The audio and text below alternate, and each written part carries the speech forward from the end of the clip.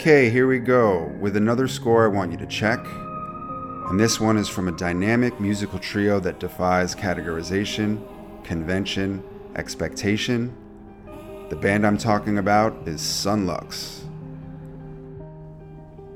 Incidentally, those same words can be used to describe the film that their first feature score together belongs to, Everything Everywhere All at Once. This marvel of a new adventure from A24 is, to shamelessly quote myself, the wacky and wild brainchild of the filmmaking tandem Daniel Kwan and Daniel Scheinert, who go by Daniels. Everything Everywhere All at Once observes the tender and tenuous bonds of a working-class Chinese-American family in the frame of a rollicking romp through the multiverse. And it has sent ripples through this verse. The unexpected box office hit has been a powerhouse, taking movie-going audiences by storm and surprise, drawing them back into the theaters again to get the full effect of its unbridled cinematic ambition. The arrival of this movie in March was timely, and it's still in theaters as I record this. I say that because seeing it is an experience that reminds you of what it was like to go to the movies back in the springs and summers of youth and young adulthood, when you can escape into a dark, air-conditioned room for a couple of hours one afternoon and be upended by some big theatrical swing like Mad Max Beyond Thunderdome, or The Fifth Element, or The Adventures of Baron Munchausen. The directors Daniels selected Son Lux to score Everything Everywhere All at Once because they needed composers who could keep up with the volume and pace of the production. This movie is, in a word, audacious, and Son Lux is perhaps the most audacious contemporary band I know. It started out as a solo project by composer and producer Ryan Lott, who then recruited guitarist Rafiq Bhatia and drummer Ian Chang when he realized there was a lot more compositional ground to cover than he could navigate on his own. All three of them are unusually gifted and skilled solo musicians who unite to make music that stretches the boundaries of form and imagination. Kind of makes you wonder if they were just destined to score a movie like this. Their music for Everything Everywhere All at Once gives me everything I could ever hope to get from a score. The shivers and tingles, the tears, the surges of tension and euphoria. And there's so much music, about 50 cues on the original soundtrack, which has been on heavy rotation in my apartment since its release last month. The expanse of the score is one of the reasons why it's one of my all-time favorites, and that's not hyperbole.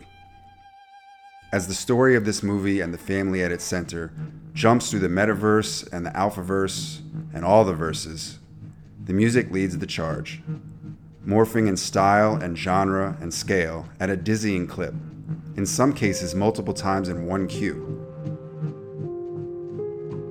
What follows is a fun conversation I had with Ryan Lott and Rafiq Bhatia of Son Lux about this dazzling new work, and I think you'll be able to tell by their earnest enthusiasm that this was a project that meant a great deal to them, and is one that I think they would all agree is a milestone in their careers. Let's dive into the verses. Close your eyes, swallow the sun. You have only just begun.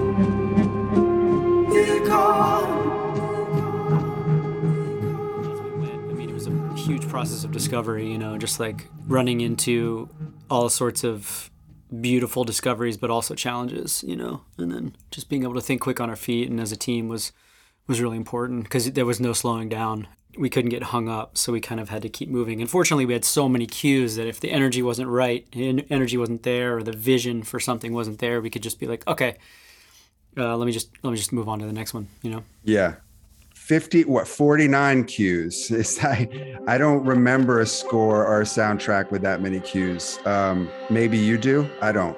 Well, the crazy news is, the crazy reality is that there are 49 tracks on the OST, but there actually are far more individual cues in this film, including maybe 6 or 7 like little syncs from other folks there were 100 cues. Wow. So it was an insane amount of music, some of which, there's a smattering of our own Son Lux songs that were totally reinvented. So even the ones that were existing pieces of music that they utilized for the film, that was just the starting point. We went in and then pulled them all apart and put them back together again and reinvented them. So, but yes, you're right. There's no such thing as that many cues in a single movie until this one.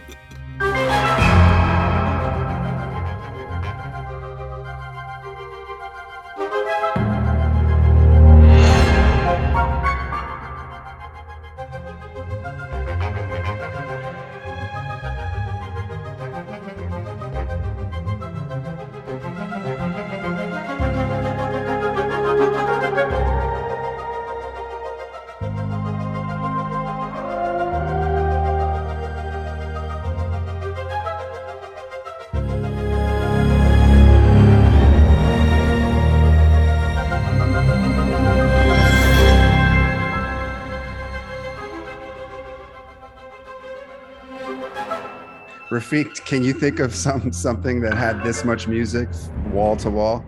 Yeah, I don't know of anything, but I hope that when people experience it, that's not really top of mind. It's like, when there's this much music, it feels like there are a lot of moments that are especially impactful where the music drops out.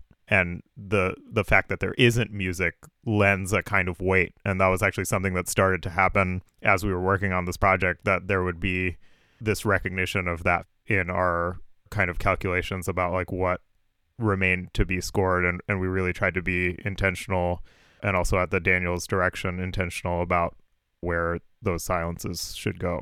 Yeah, that's I do recall where the young actor who played the daughter in one of her... Yeah, Stephanie Sue.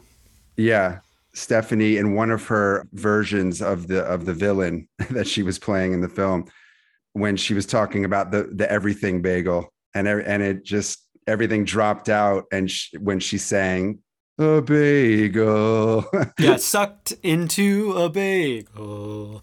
Yeah, that was just a moment that stood out to me where everything just dropped out. She improvised singing that. Like, it wasn't meant, the line wasn't written to be sung. She just decided while they were shooting that it was going to be sung in that moment, and they kept it because it's amazing. In that old soul kind of way, yeah, that she delivered it. It was great. Yeah. Wow. Yeah, and there you go. There's a testament to like the virtuosity represented in this movie that is dimensional. And these performances, these actors, what they brought. Not only are they embodying different lives and different characters, they're doing so in this wild film where suddenly singing a line instead of speaking it is great and becomes a memorable, iconic moment. So that was fun too, because she was open to, and Daniels were open, as they were the entire project, to taking ideas like that where we could respond and then they would respond, and it felt really conversational, the whole process. Well, that's an interesting thing I wanted to touch on too, because directors always have to juggle so many things in a project, and they have to split their attention any number of ways and give their attention to people who need it moment to moment. But it seems like in a film like this that would be amplified, 10 times or more what the normal division of attention would be. Did you feel like they kind of gave you the reins and trusted you a lot because they maybe couldn't give as much time to you as a normal director on a normal project would be able to give to the people making the music? I mean, I think we had a keen awareness of just how busy and stretched they were the whole time, and yet somehow they managed to keep an unbelievable amount of focus and consistent attention on what the work was that we were doing together, and I felt like they were largely by our sides as we were shaping almost every aspect of the music, even if they were pulled away temporarily by other demands that would maybe cannibalize their attention for a day or two. Like, they were always swinging back in, checking to see what we had come up with, making extremely incisive comments, like so focused and attentive to the particular aspects of each scene, but also bringing an awareness of the big picture that we couldn't possibly have to bear in some really critical moments, and probably has something to do with the fact that they cut their teeth making music videos. And they have a very deep understanding of how sound and picture work together as a result of that, and how, I think just even some of the fundamentals of their process, have been formed around that relationship. It was really inspiring and helpful for us to have that. I don't think we could have really done this right without them guiding us through this like crazy prismatic multiverse.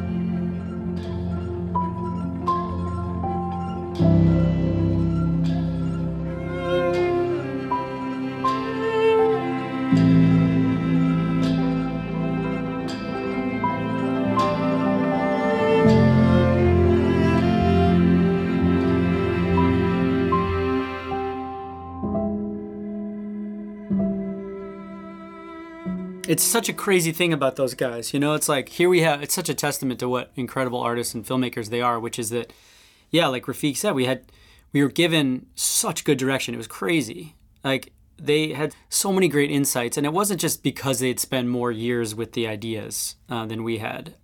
They truly directed us in ways that were very musical, but that we ourselves as musicians wouldn't have thought to go. And it's a good example of how their role as filmmakers, as directors, supersede just putting an edit together, deciding on camera angles, working with actors. It's like it's such a bigger, broader role that they play so expertly. It was kind of humbling, but in the best way, because their spirit is so generous. Because on the other hand, whenever we had ideas that they might not have envisioned, they were always open. That's so great. Yeah, the openness of those guys to just do whatever works and pitch in whatever way.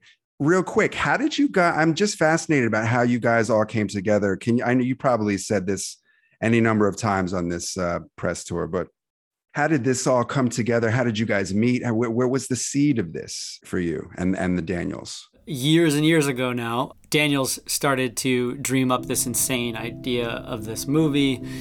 And then as they were listening to Son Lux at one point, they thought to themselves, maybe these guys are the ones who could score this thing, because first of all, there's 3 of them. They all have solo projects. They're all dope. They, this is their perspective, the way they told us.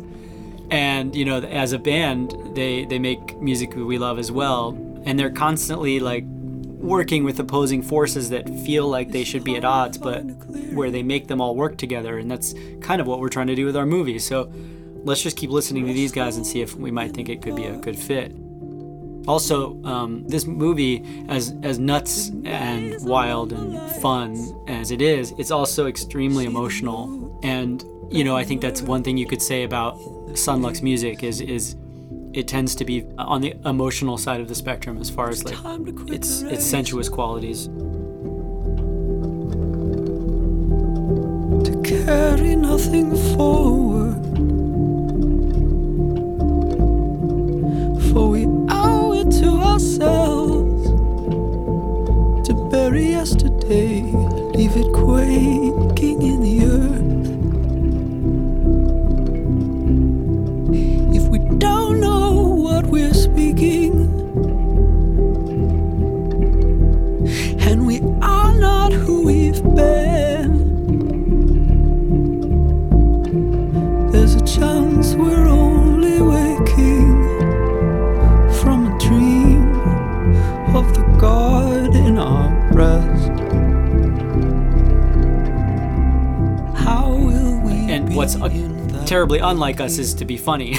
So, but this movie, I think that they knew instinctually that what was going to be really important for this film is that not only did they need people or a band or something to cross genres and and span a wide spectrum of music in the score, that they also needed a band that could write terribly earnest and emotional music. And that was their pitch to us, why they thought we were the perfect fit. To your point earlier, they knew there was going to be a lot of music, and probably too much music to write for anyone to actually pull off. So originally the idea was that they would license a lot of our existing music, both our solo musics and also our music as a band, and then we'd also do some bespoke stuff. In the end, that's not really how it went down, and we wound up just making an enormous pile of new music. I mean, I've been a fan of you guys for a while, and I just got four new Son Lux albums in one store. Oh man, well, added to the 3 new Son Lux albums that we put out over the pandemic, and now right. You know why we're all tired. Yeah. Wow. That's extreme. Oh, man. I'm sorry. 3 new albums and 2 volumes of reworks in which we also participated in reworking those albums. So 9 albums. Yeah, it's like it's really crazy.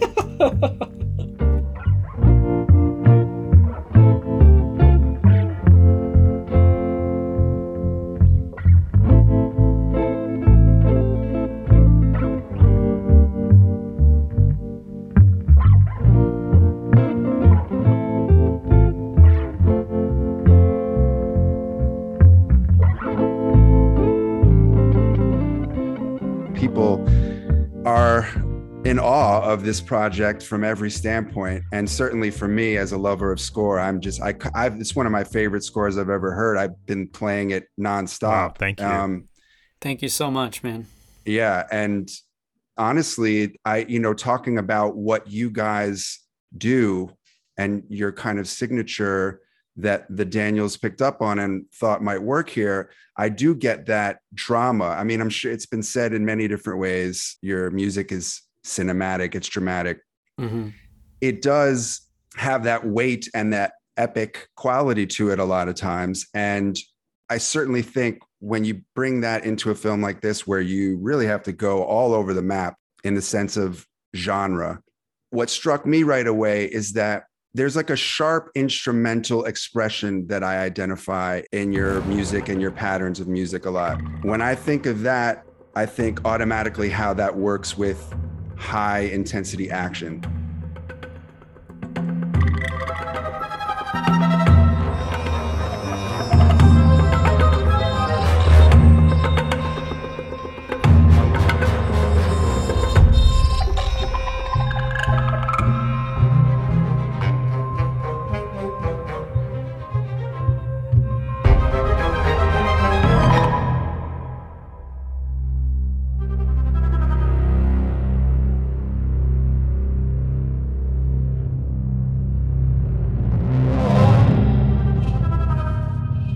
That correspondence is interesting to me, and that the parts of your music that really are angular and sharp and rise and fall with a lot of drama seem to really would lend themselves to that kinds of sequences. And then you have the melancholy piano, softer, sadder parts of your music, my favorite parts of your music, that were allowed to breathe and exist in such incredible ways as a counterpoint to all of the chaos.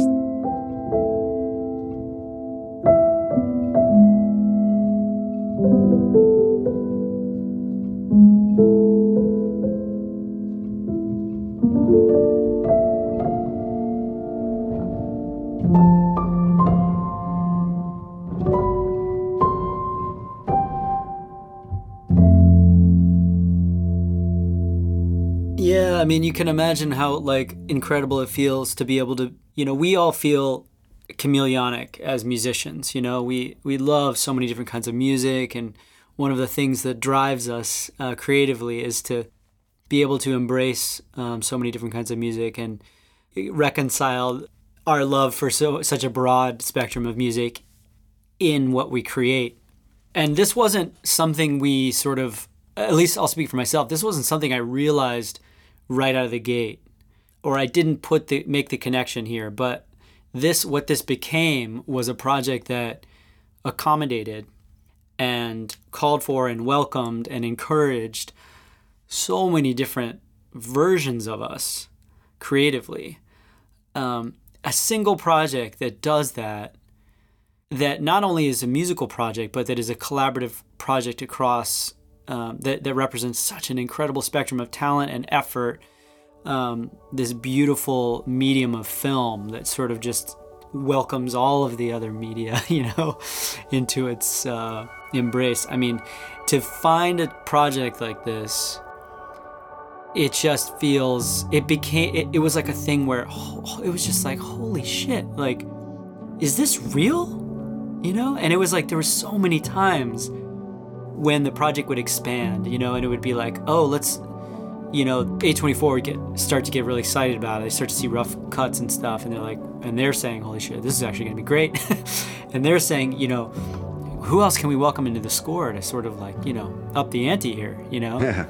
It was like with each one, it was like pinching myself. I was like, David Byrne, are you kidding me? I was like, Randy Newman, really? Yeah, that's insane. It's like Andre 3000, Mitski, Moses Sumney. It's like all these people, But and again, across a wide spectrum of the musical universe, and that's something else. So I think that is not, again, just to clarify, not on the strength of what we were doing, but really the strength of the project and what Daniels had made.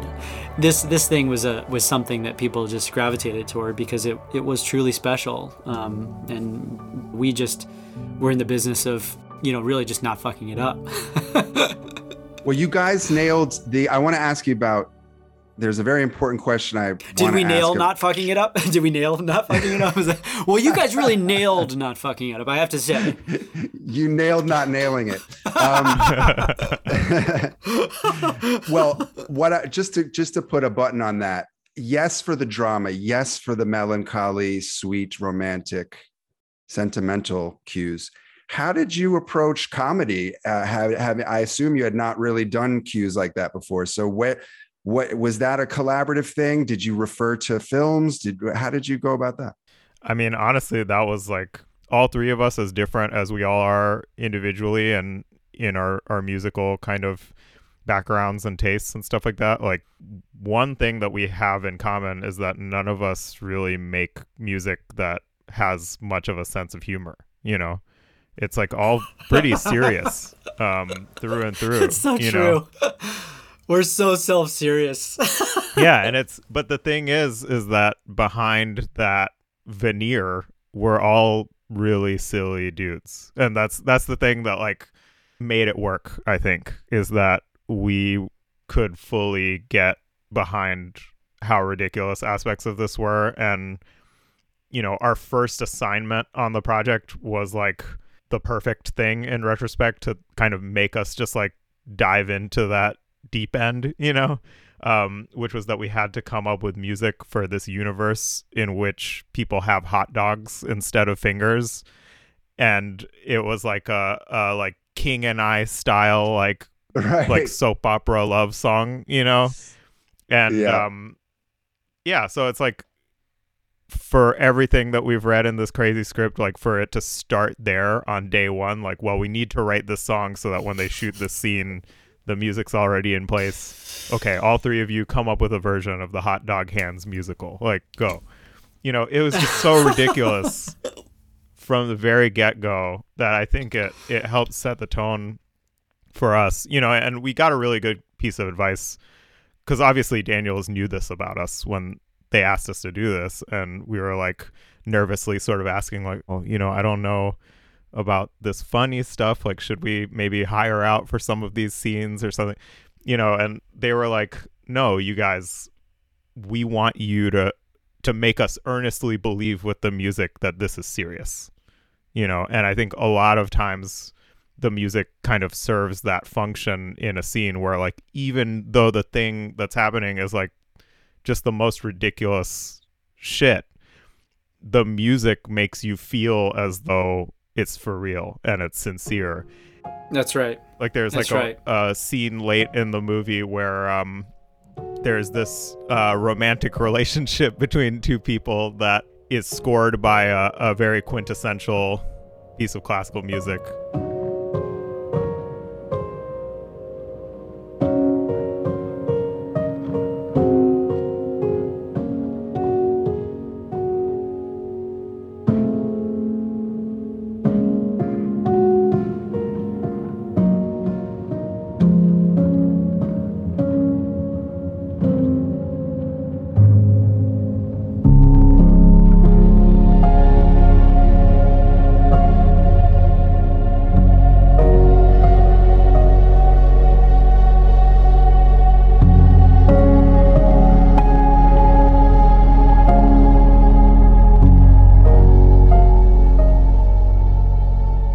played in a very unexpected way because it's in the universe where people have hot dogs for hands. So you couldn't play this on the piano with your hot dog fingers. So one of the characters is playing the piece with her feet.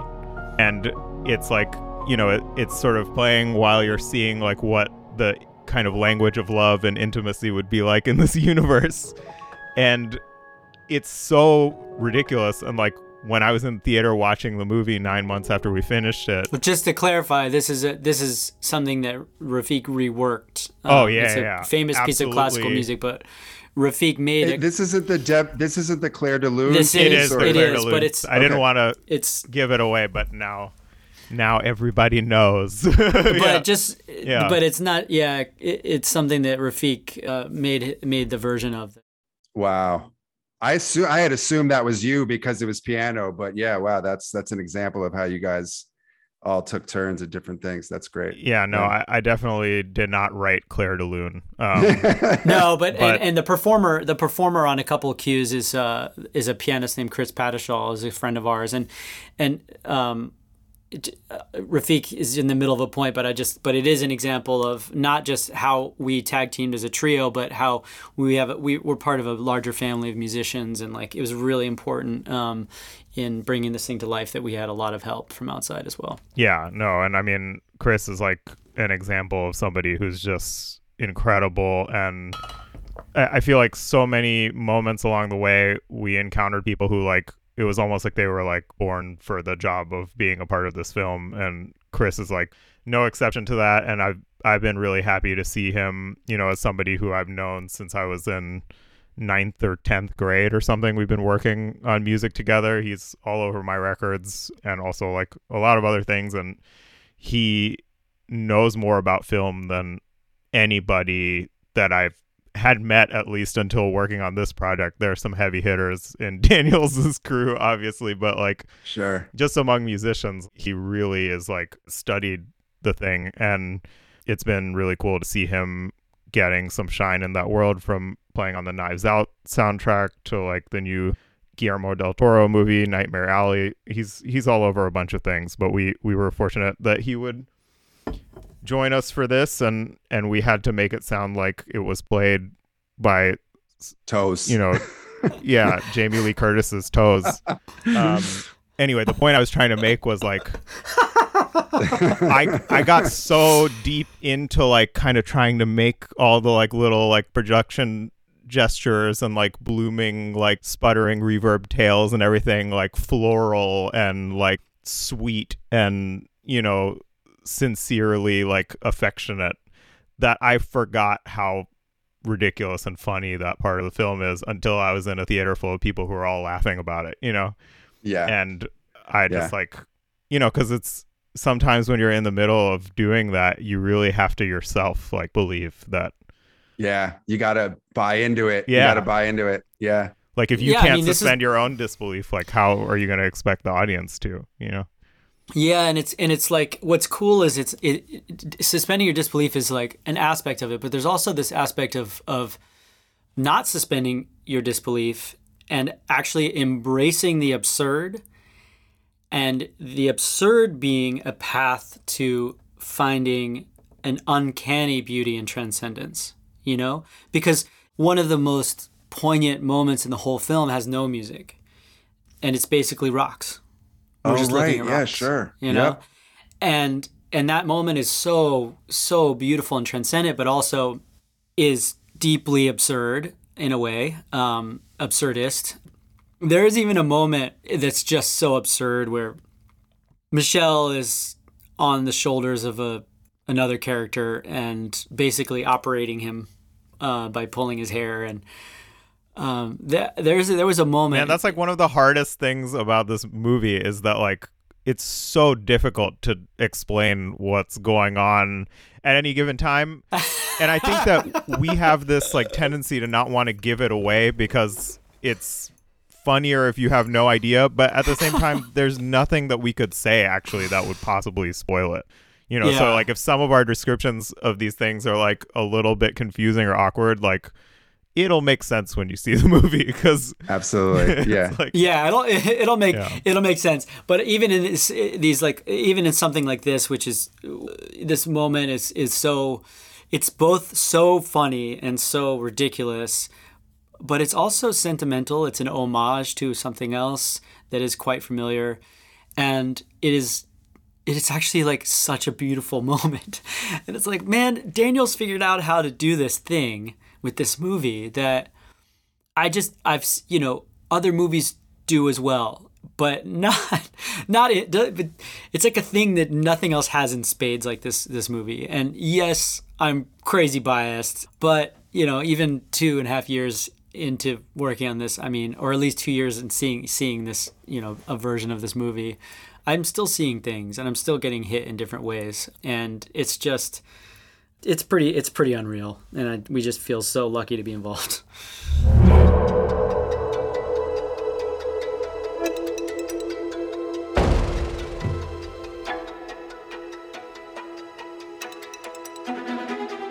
You're speaking of vocabulary, which interests me because to me, there's like notational and like instrumental combinations that make up a language for different genre motifs. Like for instance, the brass and strings of sci-fi and action films, right? Yeah.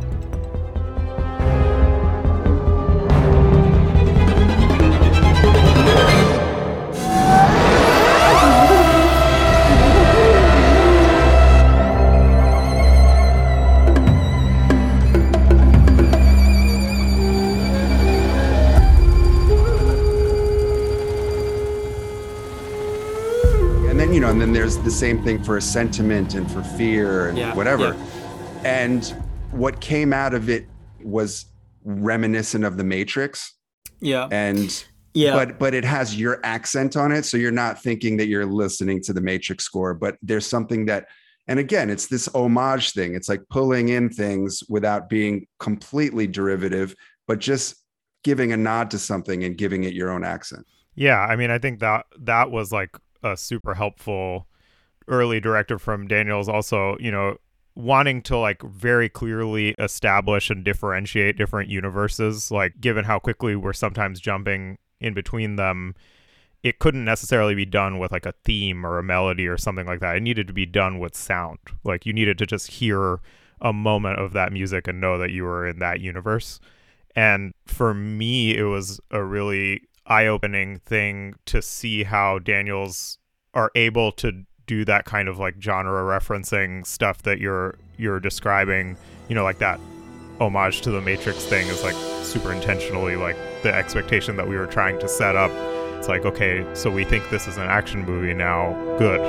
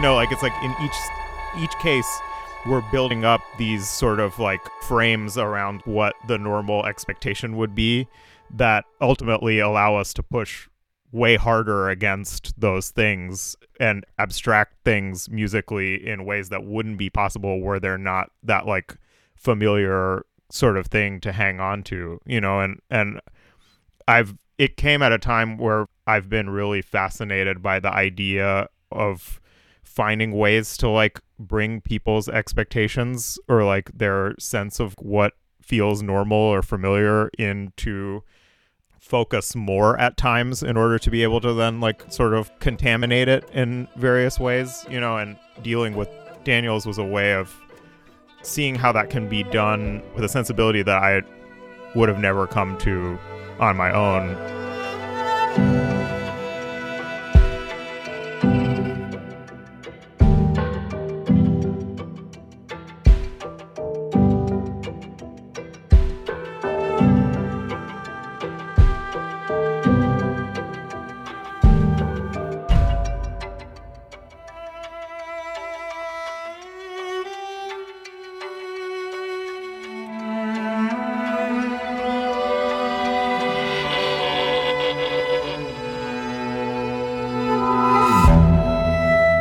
Yeah, I think scoring is uniquely.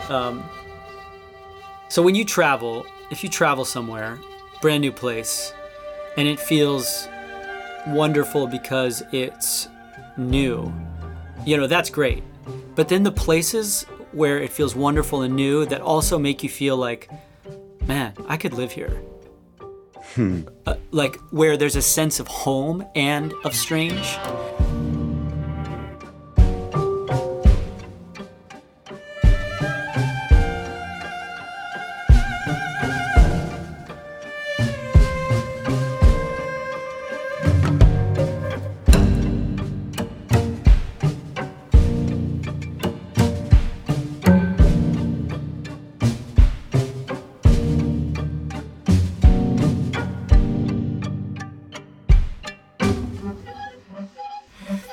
That's something that I think personally I always strive for with music, you know, with making music. It's like I want it to feel like another universe, but also like my bedroom. You know, I want it to feel like as strange as it does familiar.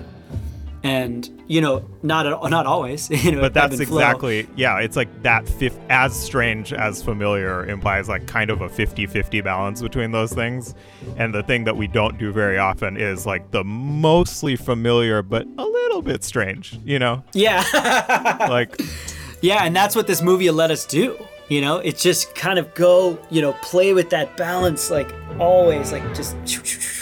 And it was, yeah. I mean, what a crazy opportunity and privilege to be able to do it. Well, yeah, like even those piano cues that I love so much that I guess refer in some ways to Clair de Lune and that kind of world and Debussy. There still is that atonal string thing going on underneath it that gives it attention that is not in the original works that it might be referring to. Yeah.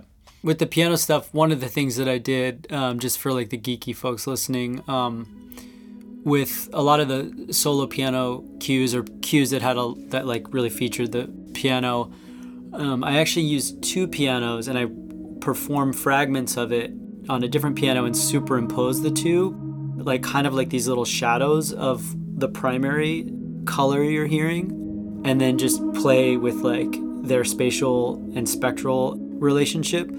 And that was kind of just taking a cue from the thrust of the film, where someone can kind of float between two versions of herself, and you know, constantly took inspiration from the ideas in the movie and found ways to embody them in the music.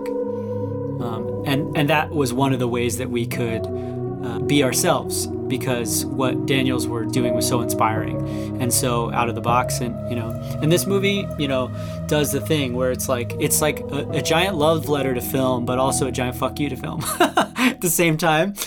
And like, you know, that's kind of what we aspire to do, you know, as music makers, like unabashed affection for what came before us, and also kind of like, you know, kind of like a desire to just kind of say fuck all that and, you know, change the way we, you know, change what we've heard into what we want to hear, you know. Speaking of cues, one of my favorite ones is the Wang family portrait right at the beginning, because it achieves the essence of, to me, what's film music's greatest power, which is to kind of whisper something into the audience's ear, kind of suggest something that's not on screen.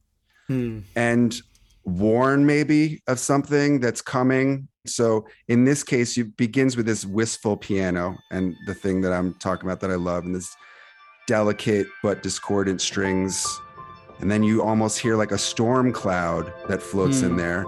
Some of that discordant stuff is actually like whistling, creating whistle tone through flute. That's like a really special sound, almost like wind. It's just...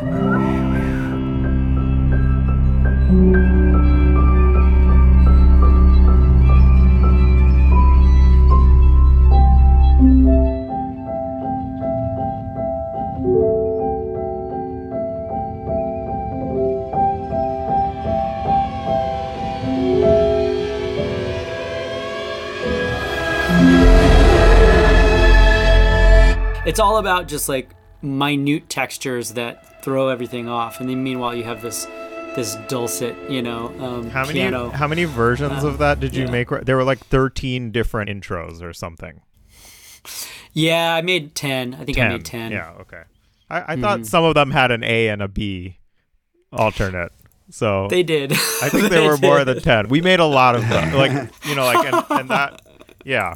That was a classic thing where Daniels were like, all right, can you write some intro music? And Ryan was like, all right, here's 10 versions. I mean, it's the first cue. It's the first, it's gotta be, it's gotta be good.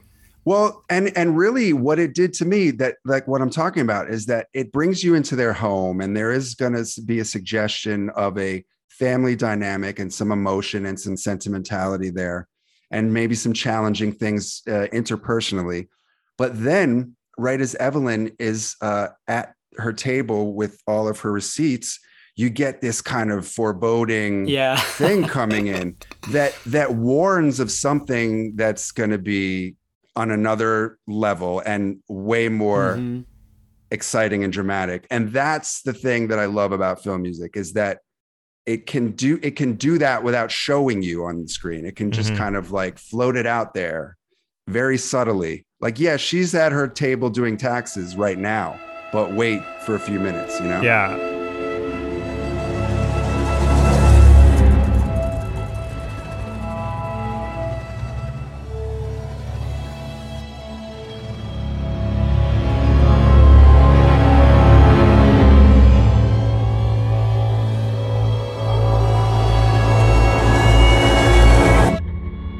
Yeah, and that's a good example of that was our idea, was actually to introduce music right there once we passed through, because we're like, we're passing through this mirror into a different realm that's quite different than this, happy family moment. And originally that was just sound design after that pass through, and we proposed, like, what if there's just like some sense of unease there before we get into the nervosa of the busy life.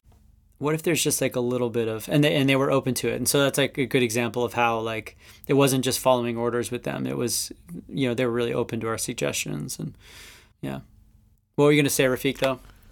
Oh, I was just going to go on to say that like that section in a way does what you're saying, where it like teases some of the dynamics to come, and then it immediately launches into 10 or 15 minutes straight of music that was like really one of the most challenging things in the film. It was actually like one of my first responsibilities early on, and I like could not crack the nut, like, because it had to feel like almost like score for another film in a way. Like we couldn't really give it away, and it was like almost like what that movie is before things really get underway. And then Ryan was like, oh man, let me help you with that. And then he struggled with it for a really long time. Like we just so hard. It was like so hard. So many hours went into trying to figure out what exactly we could do there, because it really like we wanted it to feel like something that had enough kind of personality in it that it could be setting up a whole template for music. It was like scoring a pilot or something, and then, but then it's like, and then abandoning it just never comes back, No, but that's amazing how one cue can do that. I mean, it's really, that's the magic for me. That's the magic right there. Yeah. And were the Daniels like nah, not quite, not quite, not quite? Or were you kind of just like, not quite, not quite, not Oh quite? yeah, Or I like both? don't think I ever sent a draft to them. I think if anything, I just called Ryan and I was like, I've been working on this for way too long and I have nothing to show for myself. Like it was really hard. And I was like not happy to see Ryan struggle with it, but it made me feel slightly better about myself after like how abysmal No, it was not easy. I mean, it's also just a very long sequence, so it has to. Yeah, it's a unique thing about this score, which is that there are very specific moments that have to be fully committed, that have essentially no connection to anything else. Yeah. Yeah. It's got to strike there, and then we're moving on to something else. Yeah. Yeah.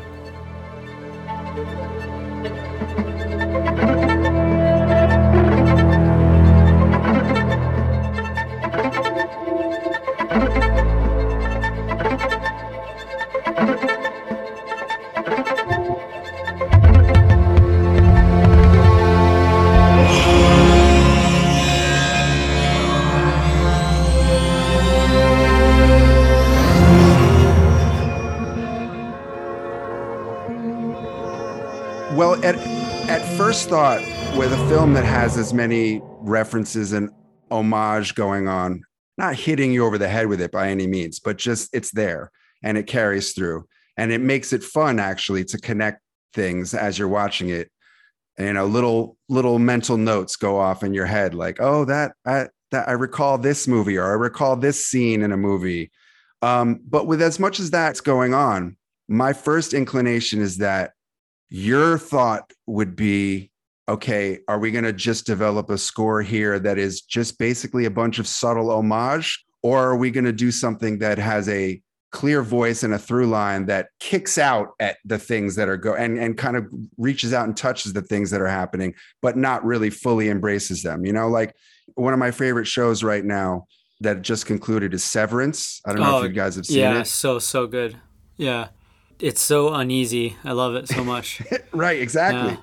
Yeah. And I felt the score is that way too. And Theodore Shapiro's score is really one of my favorites this year so far. And I heard him say that his first thought was, okay, there's an innie world and there's an outie world. So we're going to have a theme for the innie world and a theme for an outie world. And it didn't turn out that way. No, yeah. So I wonder if your thought was, oh, there's a bunch of homage here. We're going to have a bunch of homage in the score. And then maybe as it went on, you just kind of said, no, that's not exactly what's going on here. I think it's a very complex version of knowing what tools to use at the right time. I mean, really, we're just taking cues from the film and recognizing where, the homage is the secondary idea.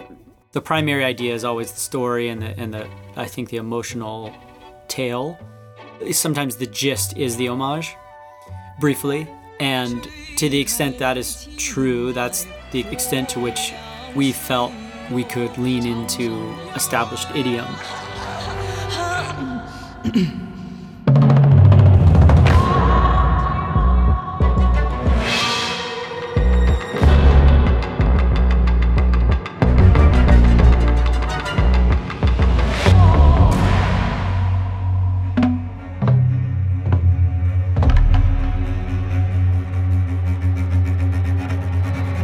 It is interesting, though, now that I'm thinking about it.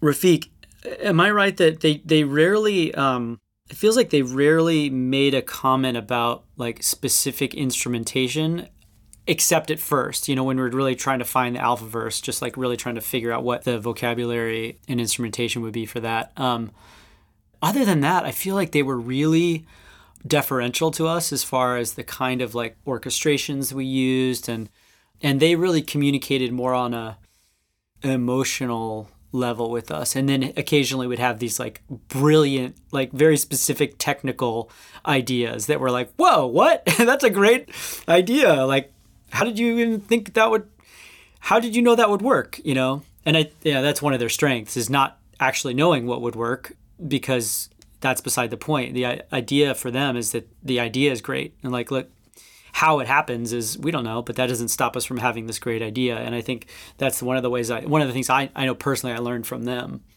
for sure. Yeah. I mean, I think there was like a bit more intentionality than you're letting on, though, in terms of like that early kind of level of conversation about universes being established by sound, color, so that we could tell what they were right away, and then having themes that could float between those universes and be dressed in the clothes of the sound of different universes, you know, and they had to be flexible in that way, you know, so that they could seem sweet in a certain moment or like really menacing in another moment. But I've like grossly generalized that the score is almost like, if you think about a loom where like the vertical strands of the thing you're weaving are the sound worlds of the different universes, and the horizontal strands are these little themes that weren't, you know, some of them represent a character, like Jobu has her own theme, for example, but like it's really more that they represent like dynamics between the family members. So like one of the main themes that recurs is like a relationship between Evelyn and Joy, and it also, like, the more I've thought about it, the more I've realized that that theme is almost like kind of like a signifier of generational trauma, which is really deep. And then there, you know, like there's like the Wang family portrait theme that kind of is like referring to like the closeness and intimacy and familiarity of family, you know. And that's like kind of a theme that recurs in other ways.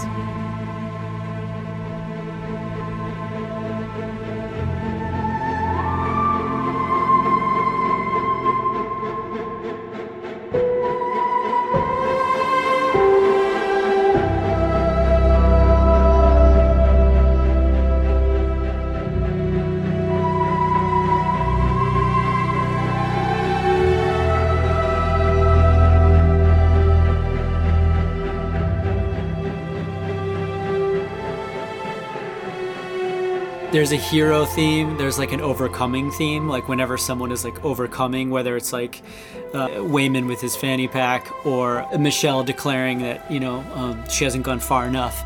And sometimes it's woven in sweetly, but sometimes it's, you know, has that sort of like classic, heroic sort of, you know, French horns. Yeah, but it's like that theme also like sort of is like what ends up soundtracking aspects of the romance between Evelyn and the Alphaverse version of her husband, you know, like she's like seeing him in this new light. Yep, like in the hallway. Is what you're talking about, that kind of Alphaverse romance between them, was that a kind of a Wong Kar-wai reference? Yeah. Do you think? From a filmmaking perspective, the cinematography of it, mm-hmm. Yeah. And the rain and stuff, yeah. Mm-hmm. Yeah, we saw, we were on set one day, and we saw one of the things being shot, and we saw their reference monitor that had the super slow frame rate, watching it blur by. And I remember, you know, in my ignorance, just being like, oh, I wonder why they have that one monitor that, I wonder if it's broken, or if like, or why there must be a specific reason they're using this monitor. Because one of them, you know, there's two monitors. One of them is like what they're capturing, and then the other one is like it's like the digital version of what they're capturing, like a normal frame rate one, and then the other one is the slower frame rate with like the higher. I'm gonna be using all the wrong terminology, but basically, like, you know, what Wong Kar-wai discovered when he was in situations where he didn't have the budget for like proper lighting, is that he just changed his settings so that it would create this dreamy effect. And, right. Kind of blurred motion. Yeah, that like impressionistically conveys like what it feels like to be outside at night. What it feels like, you know, that's some of my favorite stuff in filmmaking too. Like, you know, and I feel like that, you know, the three of us feel that super hard when it comes to music too, that we're like absolutely not purists about the way that you derive a sound, you know, and sometimes the best way to represent the feeling of something is actually like with, you know, not the tools that are photorealistic, but the tools that are impressionistic. Yep.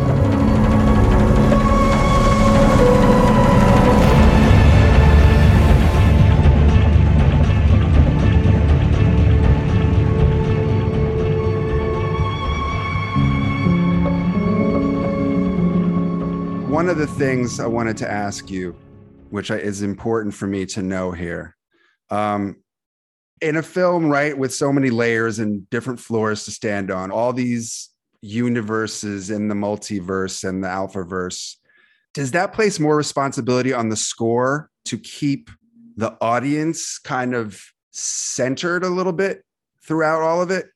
Because you're moving around so much and jumping around so much, is it more important for the score to be a guide and an anchor, if you will, or a compass? Did you feel that way, or was that kind of communicated to you about the significance of the score and for that purpose? Does that make sense, that question? I mean, I think that question reads to us as a huge compliment. Because thank you. I don't know that we knew that was our job exactly, or that it was necessarily what we were tasked with doing, but I think everybody was just trying to do what the film needed. And if that's the role that the music plays, I think it's a result of us and Daniel's almost moment by moment making that calculus, and kind of trying to find the line between where the music is like really pushing the visual fractured language outward into even more chaos and fragmentation, or when it's actually serving as a counterweight that like keeps you from falling off the edge. I think if it manages that in a way that ultimately feels like it helps the flow of things, I think it's really just a result of like paying attention to the particulars of what each moment felt like it needed.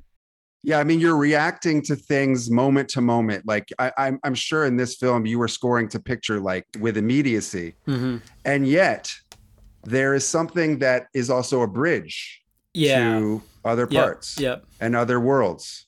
And you guys took the weight of keeping that thread connected. Yeah, I mean, to some extent, I think that is true. To the extent that it is true, I think it is. Theme was a big thing for them right out of the gate. They knew they were going to need recognizable themes that we could sort of reuse and dress up in different clothes along the way. And I remember even in early conversations, Daniel Kwan just kind of reiterating that we needed themes that felt really emotional and big and beautiful and not shy away from, melody, which was one of the ways in which they pushed us. And I think that was one of the keys to making it feel what you described, which is that there's an emotional through line, that there's kind of a grounding, or there's a kind of a something about this makes sense even though none of it makes sense. And I think that just the beautiful, powerful tool of melody is key to that kind of result. Where all these other things, instrumentation, texture, sounds, craziness, blah, everything going everywhere all at once, that can all happen as well. But then this sort of like leading the charge often is just these big broad melodies, which sometimes aren't necessarily foregrounded, but they are there. And it's the kind of a thing that our human perception of music gravitates toward enough that it can be a vehicle by which we can go on all sorts of crazy adventures and still feel sort of at home.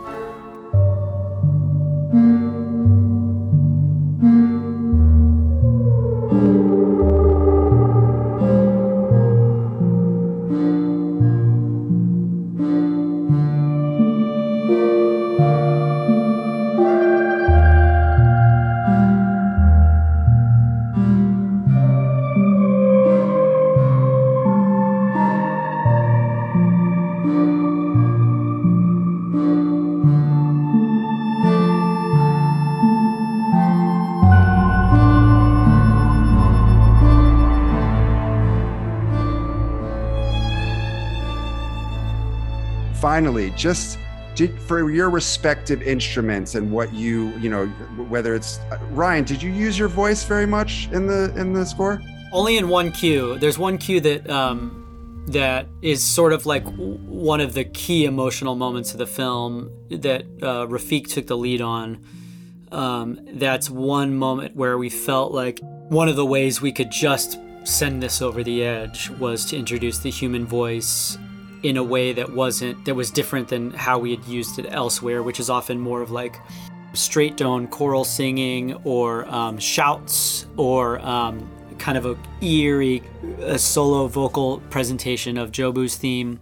There was just this one way of introducing a vocal that was textural that could, I think we were like, oh, this could really just make this cue feel that much more special and sort of immediately effusively emotional.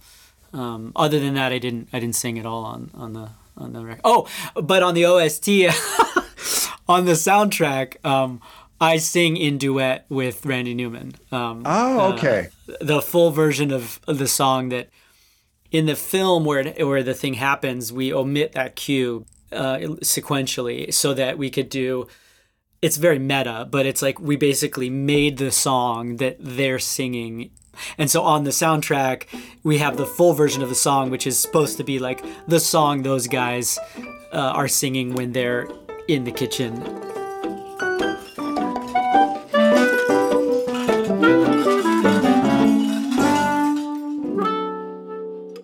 It's really not that crazy. We're not that crazy. A couple of mammals making gravy. Right? Together, you and me. A multi-species team, we're a family. Culinarily. Now we're cooking while nobody's looking. Yeah. That's awesome. And then Mitski did her best impression of you. I saw on that.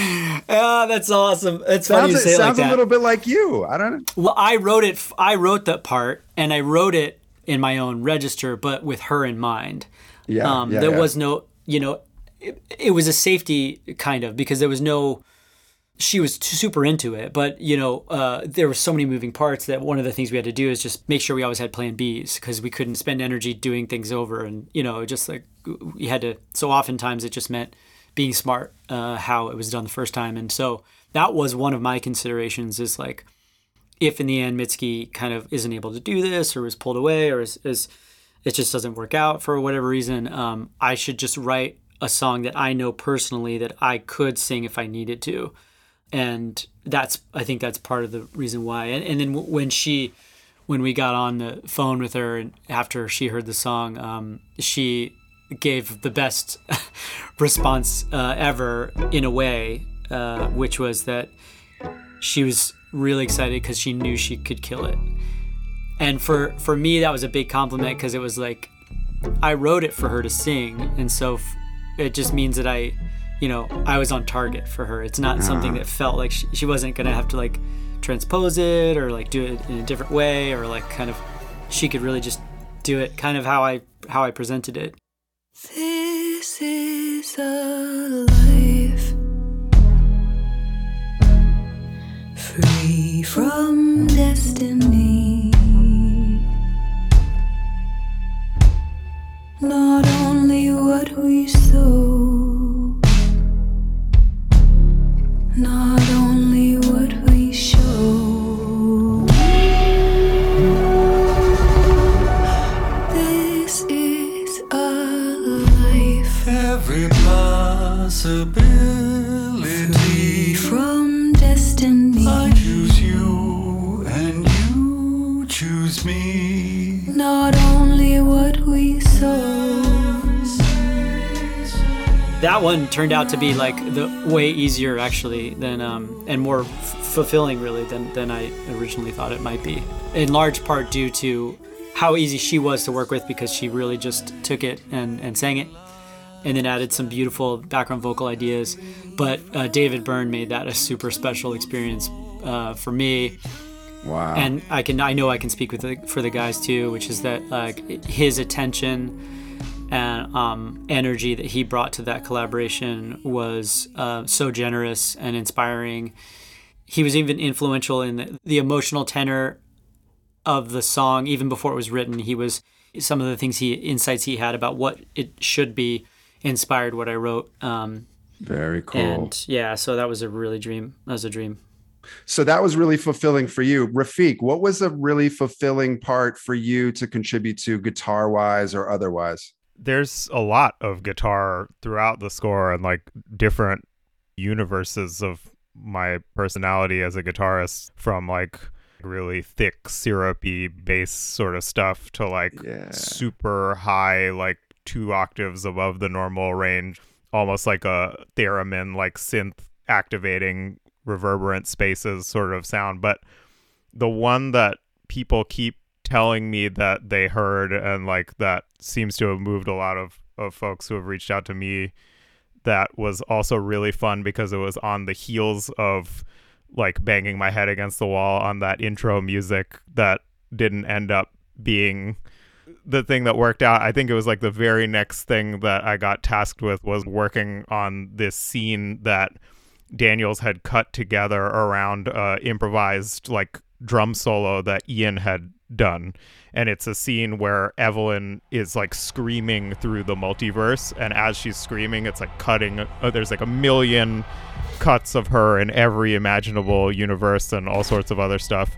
And it Daniel Kwan kept saying like the height of chaos, like, and you know, and it was like shred it up. And it was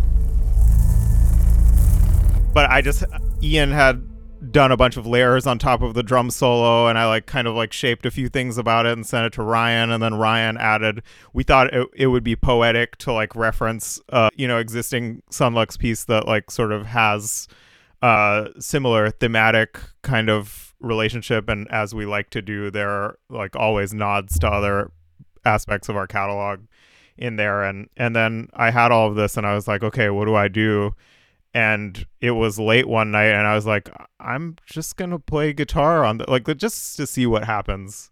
And I played this like screaming kind of, like I was trying to get like the saxophone split tone kind of feeling, the feeling of like ripping apart that Coltrane or somebody like that would get, like that has always like inspired me, that sound. And there's this like way of playing the guitar where I can kind of like create this fuzzy sort of beating thing that is kind of getting like chopped up, and I just used that sound and tried to play something that spiritually resonated with what's happening in that moment of music. And that to me is like, of all the guitar playing on the score, I think is like the part where I'm just like, can't believe that is in a movie, let alone in that scene of the movie. Like, it's like just the craziest thing. And I'm so, I just feel so grateful that I got to do that. Like, and that everybody was like, yeah, this is cool, this works. And I was like, yeah. I was like, yeah, there goes Rafiq. There he is, like just shredding it up. No, and it was such like a profound like statement of the movie too, which is like all of her faces, all of her entities are just flashing all at once, and you're just like taking it home with that. Is incredible. And like, yeah, and even like where you talk about like the slower, more syrupy bass kind of stuff, like the first fight scene, I think in the IRS office, the Kill Bill fight scene, you kind of come in with that little, that guitar drop that sets it off. Yeah. Oh, yeah.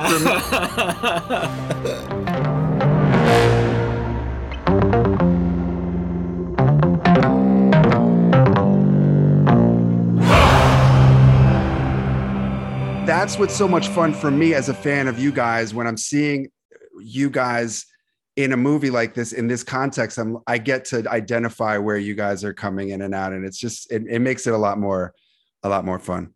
Guys, thank you so much. So just real quick, I don't know if you remember, Ryan, but I spoke with you and Ian at Brooklyn Steel before a show. Oh, once. yes. Okay. I think And Rafiq was doing a New York Times interview. No big deal. Rafiq was not there.